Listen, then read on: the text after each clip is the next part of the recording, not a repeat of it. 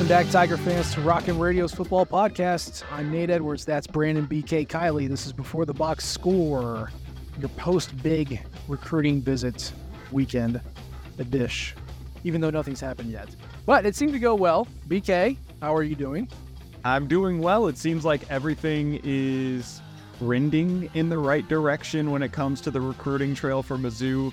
This was the big weekend where they had to do well, so as long as it continues to trend in that direction, all is well in Mizzou land. And I mean, again, no one has committed. It's been 2 days since the weekend is over. You don't really expect them to commit that day. That's not how recruiting works anymore, because, you got to go get your social media guy, create the graphic, create the 2-minute video for you to say that you're going to go to the specific school with the most likely intent of transferring within 2 years. So, it's a special process, and we're not going to take that away from them, but it's not an instant thing like it used to be. So you do have to kind of wait. You do have to be patient. But I don't know, man. It sounds like there's a lot of crystal ball locks going in the recruiting sites that have put some kids towards Missouri. There was a lot of Twitter action late on Saturday night with a lot of staff tweeting out stuff about how great Mizzou is and things are happening at the zoo, and the players are retweeting with the eye emoji. So it's going to happen, and it's probably going to happen in the next 2 weeks, and it's probably going to be a lot of good news. And frankly, at this point, it doesn't matter if it's a 4-star, 5-star, or 3-star. Let's just get some dudes committing to the class so that we have more than 3. We can start feeling better about recruiting and the efforts that the staff is doing. But we're going to start talking about recruiting. We got some other stuff that we can touch on too. And again, it's you're in summer and things just shut down on recruiting, so we're going to stretch this out as much as we can. But let's review some Twitter news that we have gotten on the recruiting front. The first one that we want to knock out is all the guys who decided not to come to our school because they're silly. Gavin Hoffman is a big old tight end that is a bit of a legacy recruit. Now, when you're a big fat tight end, there's a couple places that you can go to school that you'll probably end up in the NFL. And one of those schools is Iowa. And so Gavin Hoffman is going to Iowa because that's what Iowa does. They put big fat white dudes in the NFL. So from a career standpoint, yes, that is probably the smart choice. Although, come back to Mizzou, man. We'll get you on the end around. BK, how sad are you that we're not going to have Gavin Hoffman, at least for the next couple of years? Yeah, it stinks. But, let's be honest. If I'm a tight end, I would do the same thing that Gavin Hoffman did. They put these guys into the NFL. And this is a big guy. You're right into the characterization of him. But he is very much in the, George Kittle vein of being an athletic freak. He claims to have, a 40-plus inch vertical, runs really quickly, is ridiculously strong. Everything you could ask for in a classic Iowa tight end, he's pretty much got that stuff in spades. So it makes all the sense in the world. I'm not surprised this is the direction that it ended up going. I don't blame him whatsoever. I, too, would probably pull the same trigger if I was in his spot. So I get it. Makes sense. And then Zyron Brown goes to Stanford. Again, it would have been nice to have. He had spoken very highly about Missouri after his visits. But, Stanford's building something new. Troy Taylor, FCS call-up, the offensive wonder guy. There's an allure there. Plus, he's never lost a game at Stanford, so the momentum is nothing but positive. It's Stanford. It's Stanford. Get your degree, man. It's going to be... The guy had Mizzou, Georgia Tech, which is a tremendous school academically, in Stanford in his top 3. I think it's pretty clear what he was looking for. He wanted a great college education, and you can't go wrong by going to Stanford in that direction. Yeah. Missouri's a fine institution of higher learning, but Stanford is next level. So good for him. Now, let's get to the guys who we're actually interested in. And there's a lot of these dudes that are going to be committing really in the next couple of days. BK, let's just go one by one here. Yeah. Try and give your thoughts and talk about what's going to happen. The first one that's going to be on the docket, most likely, is Jackson Hancock. He has announced that he is going to commit on June 30th, which as we record is June 27th, so that's this Friday. Crystal Ball says Mizzou. BK, how does that make you feel? Good. This is a kid that's coming out of the Georgia area, and we know that Mizzou has had some success down there in the past. He is currently unranked on the Rivals site. Some of his other big offers, and I say big in quotation marks, are App State, Charleston Southern, Eastern Kentucky, and Georgia Southern. So we'll see, right? Like they're clearly taking a shot on this kid. But he's 6'1", $185, and he plays in the defensive backfield. Blake Baker, have at him, my friend. Let's see what you can do. Mold this piece of clay with your hands, and let's see where it ends up. I've just seen briefly some of his film. Super physical, plays the style of game that you would expect from a Blake Baker defensive player. My guess is this is another one of those guys that projects to be like that star position. He kind of fits into that same style of player, and certainly the size plays into that as well. So, good get, and we'll see what they can make out of it. Not a huge get. This is not like a 5-star player, but you need guys like this. You need to be able to find some under-the-radar gems, and hopefully you're able to make them into something when they get there. Yeah. App State, Georgia Southern, good programs. Yep. They recruit solid players. And, of course, Gary Pinkel made a living off of finding those guys. So, if it's a reach, it's a reach. If you see something that you like, go for it. It's high school recruiting in the year 2023. You're losing half this roster next year anyway. Fill it with guys who you think you want to work with, who seem to should be interested, and just let it all shake out. So here's a question for you, Nate. What's kind of in relation to Hancock and what his recruitment is? Because you mentioned see what it ends up being, right? Do you? Because of the transfer portal being the way that it is now and how often you can go to that to be able to get like high floor guys where you're pretty sure what you're getting with them, especially guys that have been in school for a few years, would you gear more of your recruiting to high upside high school players because of that? That is interesting. Does that make sense? I mean, if they don't work out, you can just portal a guy in. Right. And you're like, the guys that you're bringing in through the transfer portal, you're assuming are going to play right away for the most part. And these guys that you're bringing in, like a Hancock, for example, maybe they are more of a project, and it's going to take them 2 or 3 years to really become the player that you want them to be. I'm not saying you don't go out there and get 4 and 5 stars where you can. Obviously, you target those guys first. But if you end up missing out on some of them, I could see a case to be made of maybe it makes more sense to try some more of these guys that are athletes. That's what they're listed at on Rivals. And let's just see where they end up. 6'1" to 6'3", $185 to 205, can play receiver, corner, safety, defensive back. Like, let's see how their bodies develop over the next 3 years, and we'll kind of work with them. Yeah. I mean, if you're a middle of the pack kind of team that is going to be the landing spot of blue chippers who can't get on the field at the blue blood programs, and you can get those guys, yeah, knock yourself out. If that is your high school recruiting strategy, I'm fine with it. Again, the 4 and 5 stars are nice. Yeah, target those first. Yeah, you want to get those guys. But if you are looking at a couple more, if you're looking at more projects now because you feel like you have some space to explore the room and bring in some player ready guys who, if they don't work out because it's not a huge risk for you, then that's fine. I understand the logic. But it would be weird if that was the only way you did it. But if you expand that to your reach to that type of player, I get it. So yeah, and of course, he still has an entire senior year to go. It could be that he just didn't make it in any camps, or he just started playing football. There's a lot of reasons why some of these guys are unranked, and it's not always because they stink, right? That's not always the case. So I'm good with it. We still have, 12 months to see what this guy can do. And of course, just any recruiting news is good recruiting news. So there's that. From the list of guys who seem to be recruiting next, I think it's going to be Nick Rodriguez, who said he's going to be July 3rd.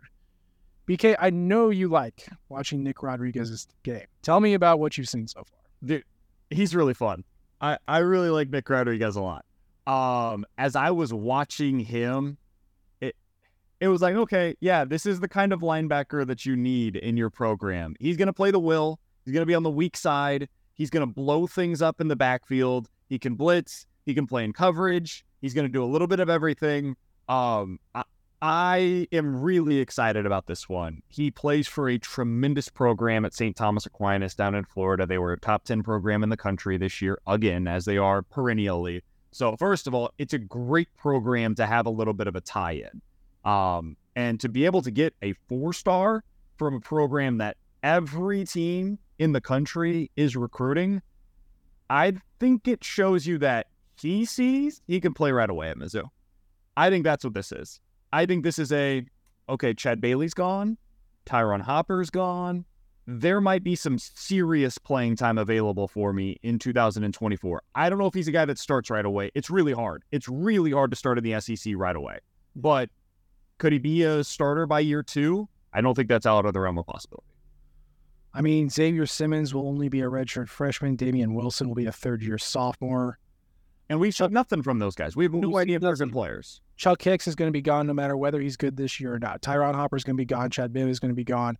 Behind that, you have the intrigue, mystery, enigma, Tristan Newson, who's apparently the best linebacker we've ever seen, who's not played a snap yet.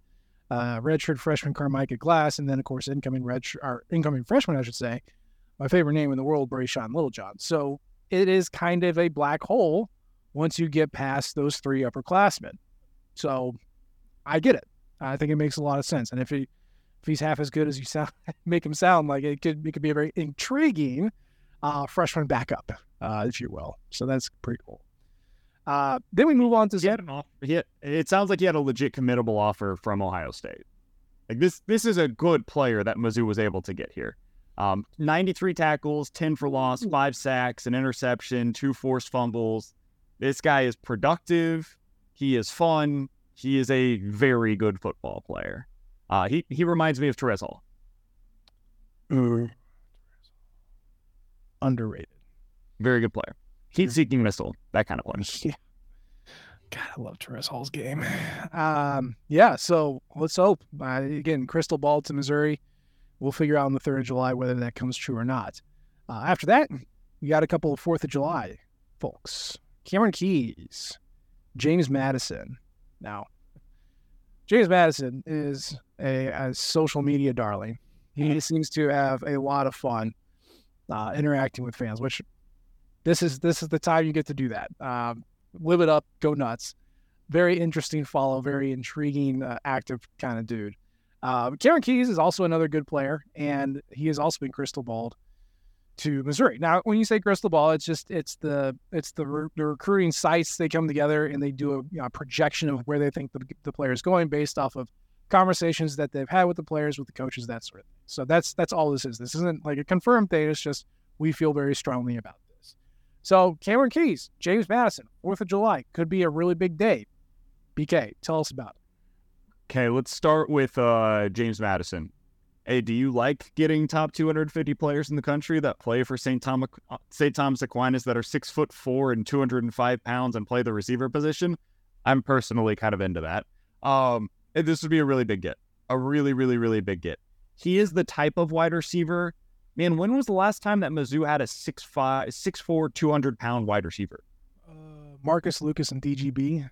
I compared him to Bud Sasser. Like that kind of a player. We're just pretty smooth, not like a burner by any stretch of the imagination, but beats guys deep and wins 50-50 balls. I think that's who James Madison's going to be at the next level. Really solid all-around player. So that's kind of the way that I would project him. It would be a really big get for Mizzou. This is a big-time wide receiver prospect. As for Keys, 6 foot, $160, plays corner. Blake Baker, have at it, my friend. Like that's sometimes you don't have to like really go too deep on these guys. It's just we'll see what it looks like. And at corner, that's kind of what it's been. It's been roulette of tall, long, lanky, very thin. Let's see who ends up working out from this group types of guys. Yeah, and kind of unheralded guys too. You know, look at the cornerback room that we currently have. Chris Abrams-Drain used to be a wide receiver. I mean, Enos Rickstrom was always a corner, and he was kind of a big name. But Marcus Clark, kind of unheralded from Miami. Drayden Norwood was a quarterback in high school. You know, like that's kind of Blake Baker's jam. Get those blue-collar nasty dudes who want to get up in your grill and fight you. And it, worked one year. Well, and if that's his type, then I'm all about that. So yeah, if he likes Cameron Keys, I like Cameron Keys. And as far as James Madison, the best thing about that 2013 Missouri offense was that it had 3 power forwards playing receiver, and you just chucked it up there. That's why Matty Mock looked so awesome. That was his entire game. Chuck it and have someone grab it. So if you want to build a receiving core that's a little bit taller, it's a little bit more aggressive, I'm all about that. And he's James Madison II. Come on, the son of our 4th president. Like, that's some good money, right, for NIL. I mean, that's great. That's great. So let's hope that both those guys come to Missouri, pick the good guys, and make that happen. Outside of that, you have some guys who are projected to go to Mizzou, but we haven't quite figured out their commitment dates. Linebacker Brian Huff, Jude James, who's an athlete, and then, of course, running back Johan Cardenas, who's between us, Missouri, and Vanderbilt. Those 3 guys, we're not totally sure when it's going to happen or if it's going to happen, but I don't know, man. I like Jude James' game. What did you think of the 3 that we just mentioned here? So I saw Huff was a mid-July guy. So at some point in the next few weeks, it sounds like. One other player that I would throw into this mix, Justin Bodford, is a defensive tackle. Also, sensing a theme here, from St. Thomas Aquinas.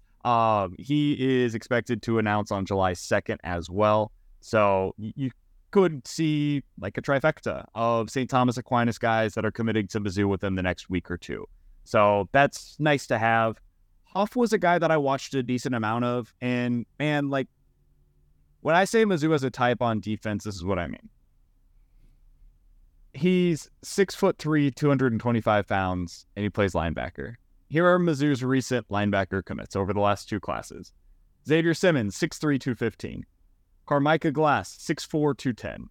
Tristan Newsom, 6'2", 225. That was a JUCO kid. He added some weight.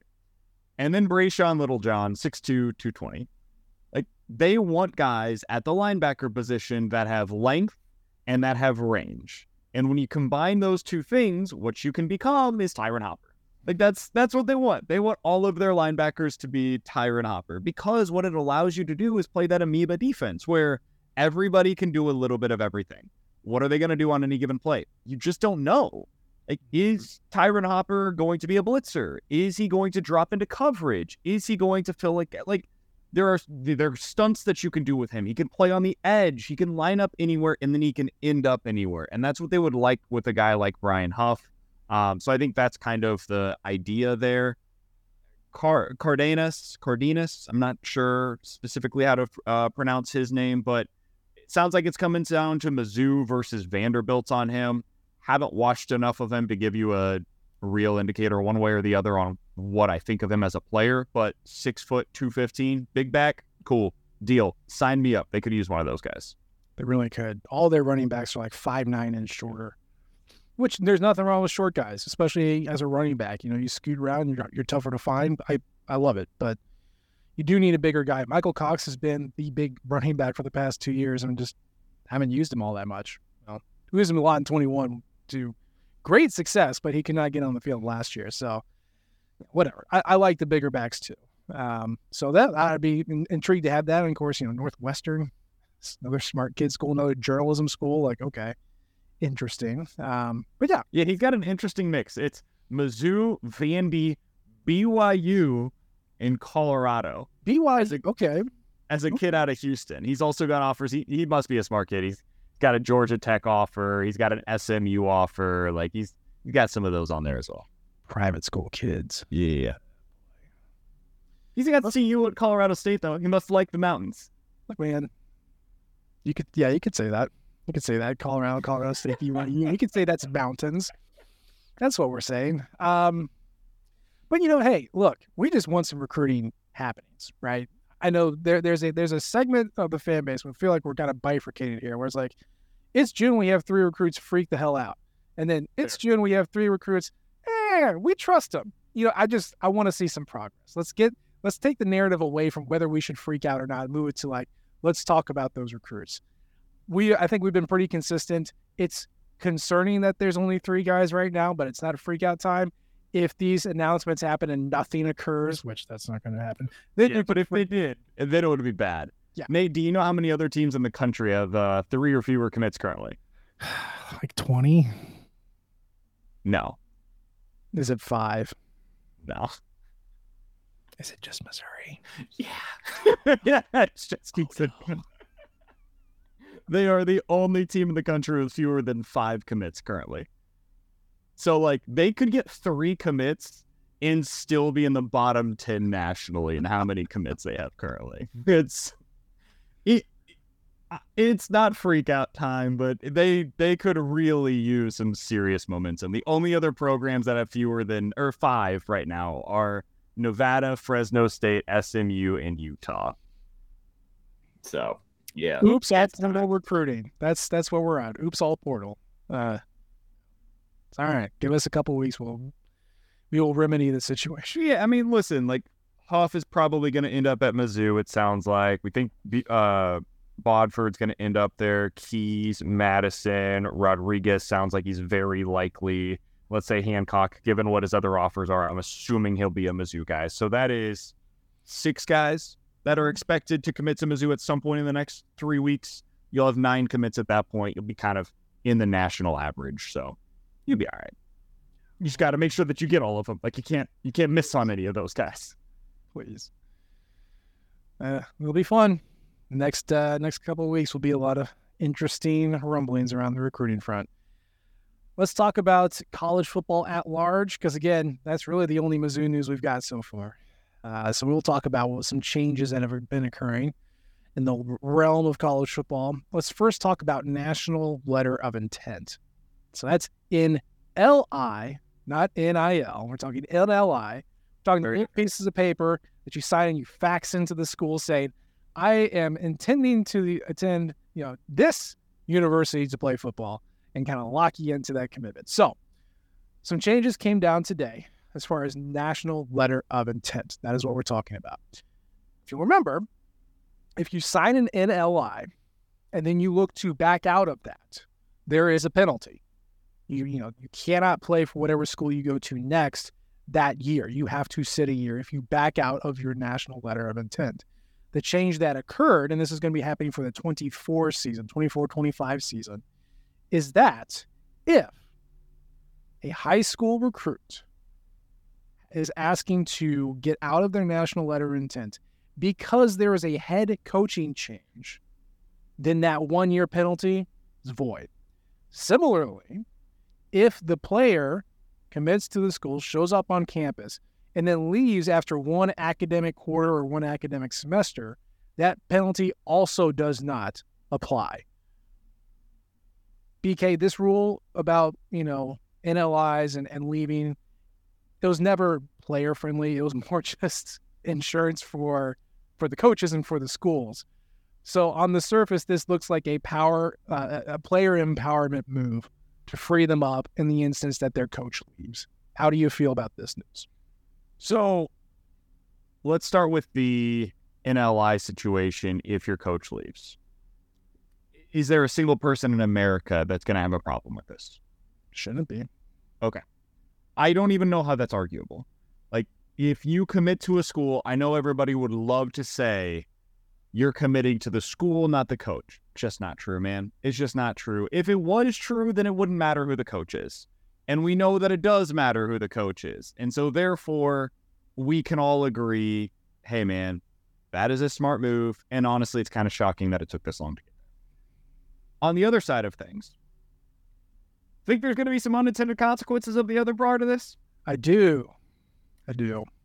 So this is one of those things where, like, sometimes the NCAA has good intentions and they have real bad results. And they've done it again. Yeah, exactly. And where they're like, hey, everybody gets an extra year no matter what. And we're just going to pass this thing along. And nobody knows what anybody's classification is for the next 5 years. And, like, good luck. And it's going to screw over every high school player in the country. Oh, and by the way, we're adding in NIL. And oh, by the way, we're adding in the free transfer rule all at the same time. It's the Wild West. So anyways, if you can transfer at the end of your first year at semester for free, and they're just like one-time transfer rule, boom, ready to go no matter what, dude, there's going to be a lot of kids that are leaving after 1 year because they feel like they did not get what they had earned. And that is going to be something that is worth monitoring. That one I'll be interested to see what kind of ramifications it will have. But, like, how is that any different than where we're currently at with the transfer portal? Fair. That's my I read that. I was like, why is that a provision to add? Because they can already do that at least once. At this point, I'm lost with the rules with the NCAA. Weren't they restricting it again? Wasn't that the plan? Was that they were going to like pull it back? I don't know. I had not heard that, but if they are, that makes sense. I thought the plan was that you were going to get like, maybe what this is it's their way to start going towards a one-time transfer after your first year. And then if you want it again, you can get it after your grad year. Dude, at this point, I don't know. I don't know how anybody keeps up with all these rules that the NCAA is implementing because they don't even keep up with them. If you told me that there's a player on Missouri's team, like one of the quarterbacks, for example, that loses out on the job and they transfer somewhere else. Garcia's a perfect example of this. He's already used up his transfer. You think he's not going to be eligible this year if he goes somewhere else? Like, you really believe that? No. You honestly believe he wouldn't find a way to become an eligible player? Remember Chuck Hicks? He randomly became eligible midway through the year. I was like, oh, this guy's free. The only guy that can't figure it out is Bincy Polgar. The only one. The NCAA was like, he took classes that don't transfer, but yes, you're right. You're right. Like, I don't know what the class was that you took, but that sewing class, not working at Mizzou. Every other player, though, they get it. So I don't know, man. It seems weird to me, but what was your biggest takeaway? Biggest takeaway was kind of yours. Like, we should have had this implemented years ago, right? You know, you can't hold the players and the coaches to two different standards. Like, coaches are going to leave all the time. They're going to sell you a bag of goods and they're going to get the heck out when they have a better offer. Or they're going to try and bring you onto campus and say, hey, you're going to salvage my job. And then they get fired anyway. It's like, well, I don't want to do that now. Like, I think that's totally fair. Players should have the freedom to do that. And the NCAA had been a lot more lenient about cases like that in the past couple of years because of that exact same reason. So it should have been, put into granite years ago. And so I'm glad that it's there. And as far as the second part, I'm like, well, if anyone can transfer once for free, then I don't know why this is the case. If they are pulling back on that for whatever reason, then I guess that makes sense. But man, you're telling me as a coach, you got 6 months. You recruit this kid for like 3 years, and then you have 6 months to make a good enough impression to not have him transfer after his freshman year. And that is rough. 18-year-olds are not renowned for their decision-making abilities. So it'll be really interesting to see what changes because of this, because there's only a handful of freshmen that play every year, unless you're doing a hard reset with no portal. Like, I don't know what's interesting, but keeping that fake, like the fake timeline of either your freshman year or your graduate year. Also, like, I feel bad for, the sophomores and juniors. You're like, no, I'm really going to give this a shot. And then they still can't crack the rotation. Like, no, let them transfer when they want to. Like, this is silly. Give them one. Give them one. They get it. Yes. And then there can be exceptions. Don't get me wrong. There should be situations where, like, hey man, my mom, super sick. I grew up in Kansas City. I went to the University of Texas. I would like to be closer to home. Can I get a waiver to go back to Columbia? Sure. We get it, man. That makes a lot of sense that you would go ahead and do that. After you've like, you went to Texas, didn't work. Went to Oklahoma, didn't work. Now mom's sick. Let's go back home to Mizzou. Sure. Get it. That makes sense, right? But in general, you get one, you get the grad transfer. That's it. That's it. I think that's totally reasonable, man. I don't need to see some kids that are transferring in it. This is a much bigger problem in basketball than it is for football. I mean, there are guys that are playing for 6 different programs in 6 different years in basketball. It's insane. It's absolutely insane what's going on right now. And I say that as somebody that, like, in general, I agree with player empowerment. I think it's good that they are finally able to have some rights compared to what it used to be. But some of this stuff, man, is absolutely nuts. The fact that basketball players can play 6 years is crazy to me. Yeah, let's talk about NIL. Again, that's the name, image, and likeness. We talked about explain this one. I hope you can explain this one. Yeah, I can at least take us halfway there. You want to talk about rules that make no sense. let's talk about some rules that don't make any sense.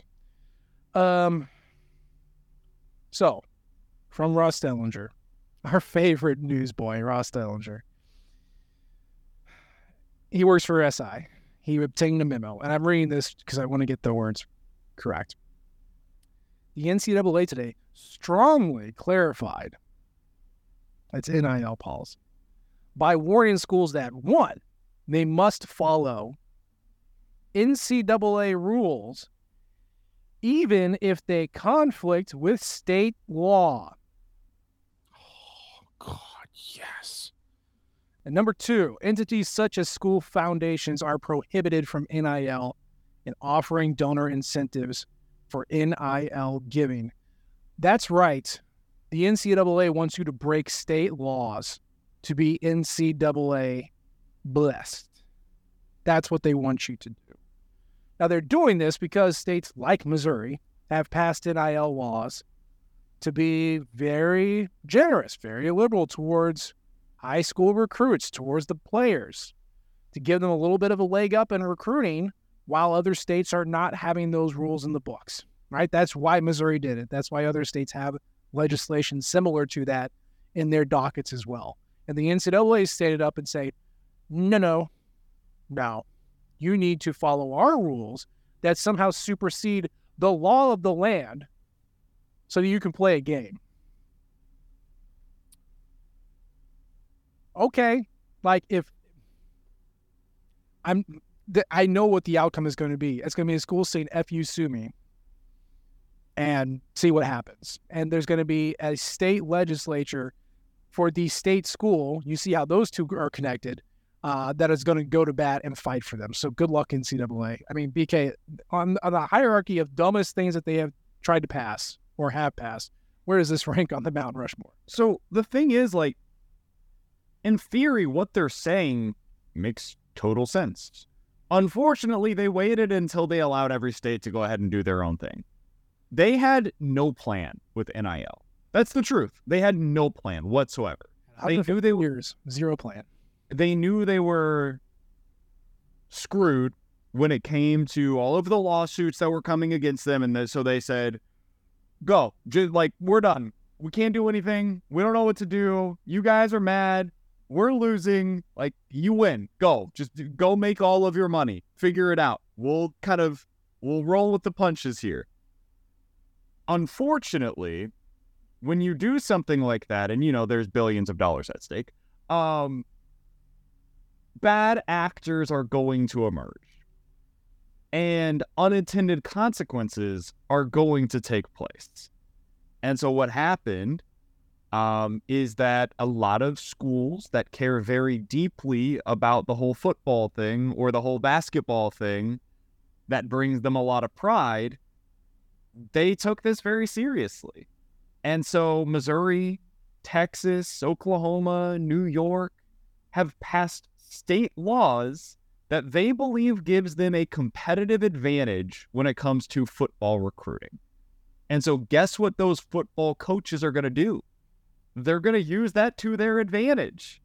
And so now, after, what has it been, 4 years, 5 years of NIL being implemented, we still have no idea what the actual rules are, who is enforcing those rules, how they are being enforced, and what is going to be done long-term to keep this thing within some guardrails.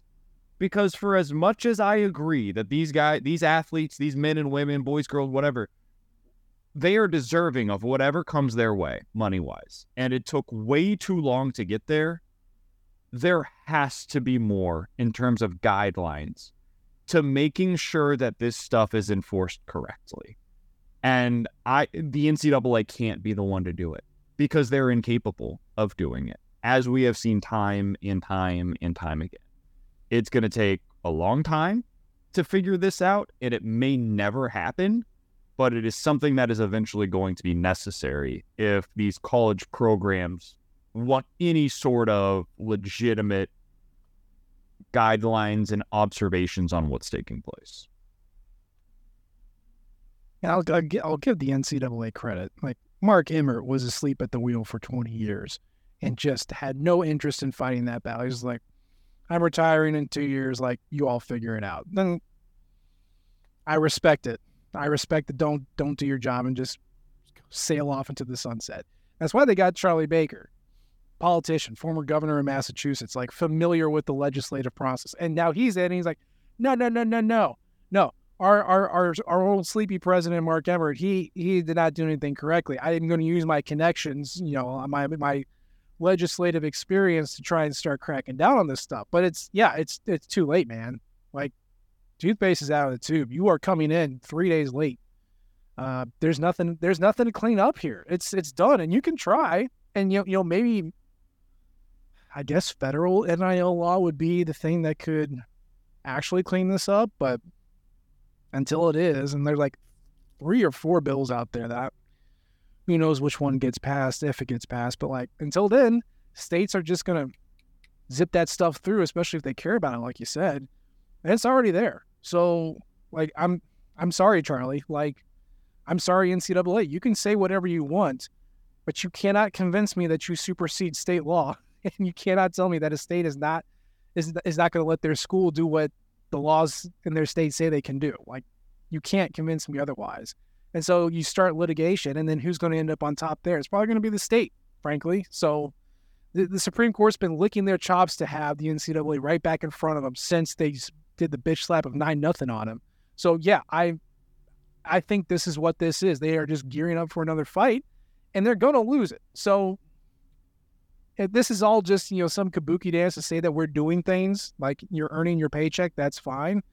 But the NCAA has been toothless for the past 5 years, and this is not changing. This is just fluff. It's just news. So I don't think anything serious is going to come of it. And if it does, then we'll just get a new Supreme Court decision. And that's the end of it. Along those lines, though, it's a really interesting comment. Did you read the interview with Mike Locksley a couple, I don't know, it was like a while ago? Okay. So Mike Locksley is the head coach of the Maryland Terrapin football team. He used to be the offensive coordinator at Alabama. He's a very tenured coach. He's been around for a long time. But he was being interviewed by Mandel. Stuart Mandel. There we go. Whew, and a brain fart. Talking about the Terps in the upcoming year. And, of course, Locksley's saying, we got some big investments. So I guess Maryland last year just got a brand new $149 million football facility. And Mike Locksley was like less than enthused to talk about it. I guess Stuart Mandel could kind of pick up. And so he said, what are your thoughts on it? And Mike Locksley, I'm just going to read this word for word. Mike Locksley said, unfortunately, we moved in at a time when facilities have been de-emphasized in a recruit's mind because they get dressed in the trash can for $25,000. And, yeah, Mike, I think you're right. Look at the NFL. BK, this NFL locker rooms, facilities, trash compared to what you see at the college level. That's why these players go back to their college to work out in the off season, because the weight room and facilities in the NFL are just the bare minimum of what you need to get by. Because you don't recruit. You're not recruiting based on the only reason facilities are great in college is because you recruit to them. The reason that facilities are great we talked about this a couple episodes ago, right? Like, what drew me to Mizzou was the student center, the rec center, and KOMU. Those are facilities. That's what drew me as a young, stupid, dumb 18-year-old to Mizzou. The same thing's true for a lot of these kids. They see the bright, shiny object, and they're like, oh, go do that. But I do find this to be interesting. I had not seen that article or this specific comment. The incentives have changed. Now, much like in the NFL or in Major League Baseball, where the incentive is, hey, man, I'm going to the highest bidder. Like, one team's offering me a 5-year deal worth $20 million per year. The other team is offering me a 3-year deal worth $22 million per year. So I get a little more on average, but I don't get that 5-year security. I'm going to the place that I'm getting the 5 years and $100 million of layout. So I think that's part of what's happening in college football right now. It's not explaining all of it, but some teams are able to offer more money. And so it does become a question, and this was always the likely logical ending point of, if you're a donor, where is my money best served? Does it make sense for me to spend money on a new facility? Does it make sense to me to spend money on this stadium? Or is it better for us to just pool our money together to get the best players, and that's how we put the best team together on the field? And that's where this is going to end up going eventually. Yep, that's exactly it. And right now, it's a little bit of an influx because there are projects that have tied up money right now. There are schools who have invested, 5 years ago, and they need to execute on the construction. So we are not at a point where facilities have been de-emphasized across the board. My thought when I was reading this, because I know you and I have talked about this before. I don't think we've talked about it on the air, so I'm just going to say it out loud again.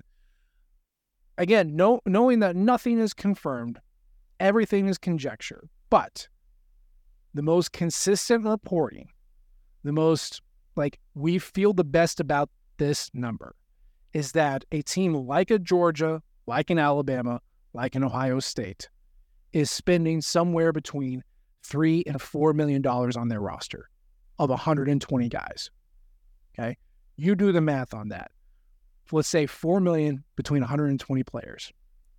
That is surprisingly affordable. And Maryland just spent $150 million on a facility. How many recruits could you buy with $150 million over 5 years? Could Maryland be really good by doing that instead? You bet. So my thought is, in the next couple of years, is there going to be a school that says, look, we know we can pony up the cash to buy out our coach that we're going to fire and hire a new one for $5 million. We know we have the money for that. Fire the old guy, get the new guy in for $5 million a year. What if that school said instead, buy out the old guy, we're going to hire the new guy at $2 million and have that $3 million available to buy a roster? And you tell the coach that. Maybe he's a young guy, maybe he's an old guy. I don't know. But you say, this is our plan. You want to get a natty? We're going to give you 2. We're going to split the 3 amongst the 120 kids on your team so you can buy good players. I don't know if that's a reasonable strategy or if anyone's going to do that, but Mike Loxley's comments made me think about it. What do you think? I think they're just going to put more money in. I don't think it's coming from the coaches. I think it's going to be coming from the donors, because we know how this works, man. They just want all the money. The coaches want the money, players want the money, and the donors are willing to give the money for a winning product. And there's less. This is cheaper than what it used to be. It is. In the 2000s, it was like, hey, we need $150 million to make this financial plan feasible for our program. And they did it. They found a way to make it happen. And some of these were privately financed. Many of them were like a partnership between the finances from the donors plus some of the revenue that was coming in, but whatever. This is something where the other, on your point of the roster being relatively cheap, the other thing to keep in mind, you mentioned how it's 120 players. 10 of them are making real money, though. Yeah, that's basically it. And that's the thing to keep in mind, too, is you got to have a quarterback, so the quarterback's going to get paid at a really high level. You're going to pay an edge rusher, corner, wide receiver, maybe a tackle. Yeah. That's kind of it, right? So, you're going to be paying 5 to 10 guys real money on your team. And then everybody else gets a little something because you got to build some depth and whatnot. But the roster building is going to look like the NFL, where there's a salary cap in the NFL, and you've got to decide, okay, how are we divvying up our money? And it's going to be, didn't work out for him, but Herm Edwards was kind of starting this at Arizona State, where he had a general manager in charge of their recruiting purposes. I think that's going to be the type of position that college football teams are going to eventually need, where you do have to kind of go through your roster, and it's not just about the scholarships anymore. It is now about, how are we allocating our money? What makes sense for us? How do we make sure that we have money that's filtering through by year and not just by position? Like if you have a stud sophomore quarterback, does it make sense to spend in the next class, or do you wait until the next class on that next quarterback? Those are going to be the kinds of things that teams are having to kind of filter through. And I think it's already starting to happen, just it's going to be at a greater degree soon. Man, Clark Lee at Vanderbilt's doing that right now. He has he has a general manager, and he is a director of player personnel. Who used to run 247. So Barton Simmons does all the recruiting. I forget the other guy's name, but he does all the general manager stuff like hiring, firing, coach meetings, stuff like that. All Clark Lee has to do is get wheeled out for the occasional golf thing, charity thing, do a couple of radio hits, but all he's got to do is coach football, man. And really, he's just coaching the coaches. And he is freed up to do all of that. And then these other guys who are making a lot less than him just have to handle recruiting, just have to handle team management. I think that's absolutely the way that it's going to go going forward, because you're getting pulled in too many directions. You're not going to have, a Gary Pinkel who was just an old football coach. You're not going to have a Mac Brown. Well, you probably have more Mac Browns who are like chiefs of state, but you're not going to have the football guy. That's not going to Clay Helton at USC, famous example, football coach, sure. Not a rep, not a personnel guy, just football coach. So you're going to see football coaches who love the sport probably in the G5 ranks, and you're going to have a little bit of the narcissistic, a little bit of personality disorder kind of guys up in the P5 ranks who can do a lot of different things and maybe aren't super great at the football part, but can do all the people management, all the PR stuff. I think that is the potential of where this can go. And then you find a bunch of guys to do all the other work, and it's just going to be the NFL junior, baby. Aren't you excited? It's been that to a degree for a really long time, and it's out right now. That's the games have been melding closer and closer together for years, and that's both on and off the field. And now it's just becoming that to an even greater degree. Well, who knows how long it's going to take for that to be a thing, and if it even works. If your examples are Herm Edwards and Clark Lee at Vanderbilt, maybe this doesn't take off. I don't know.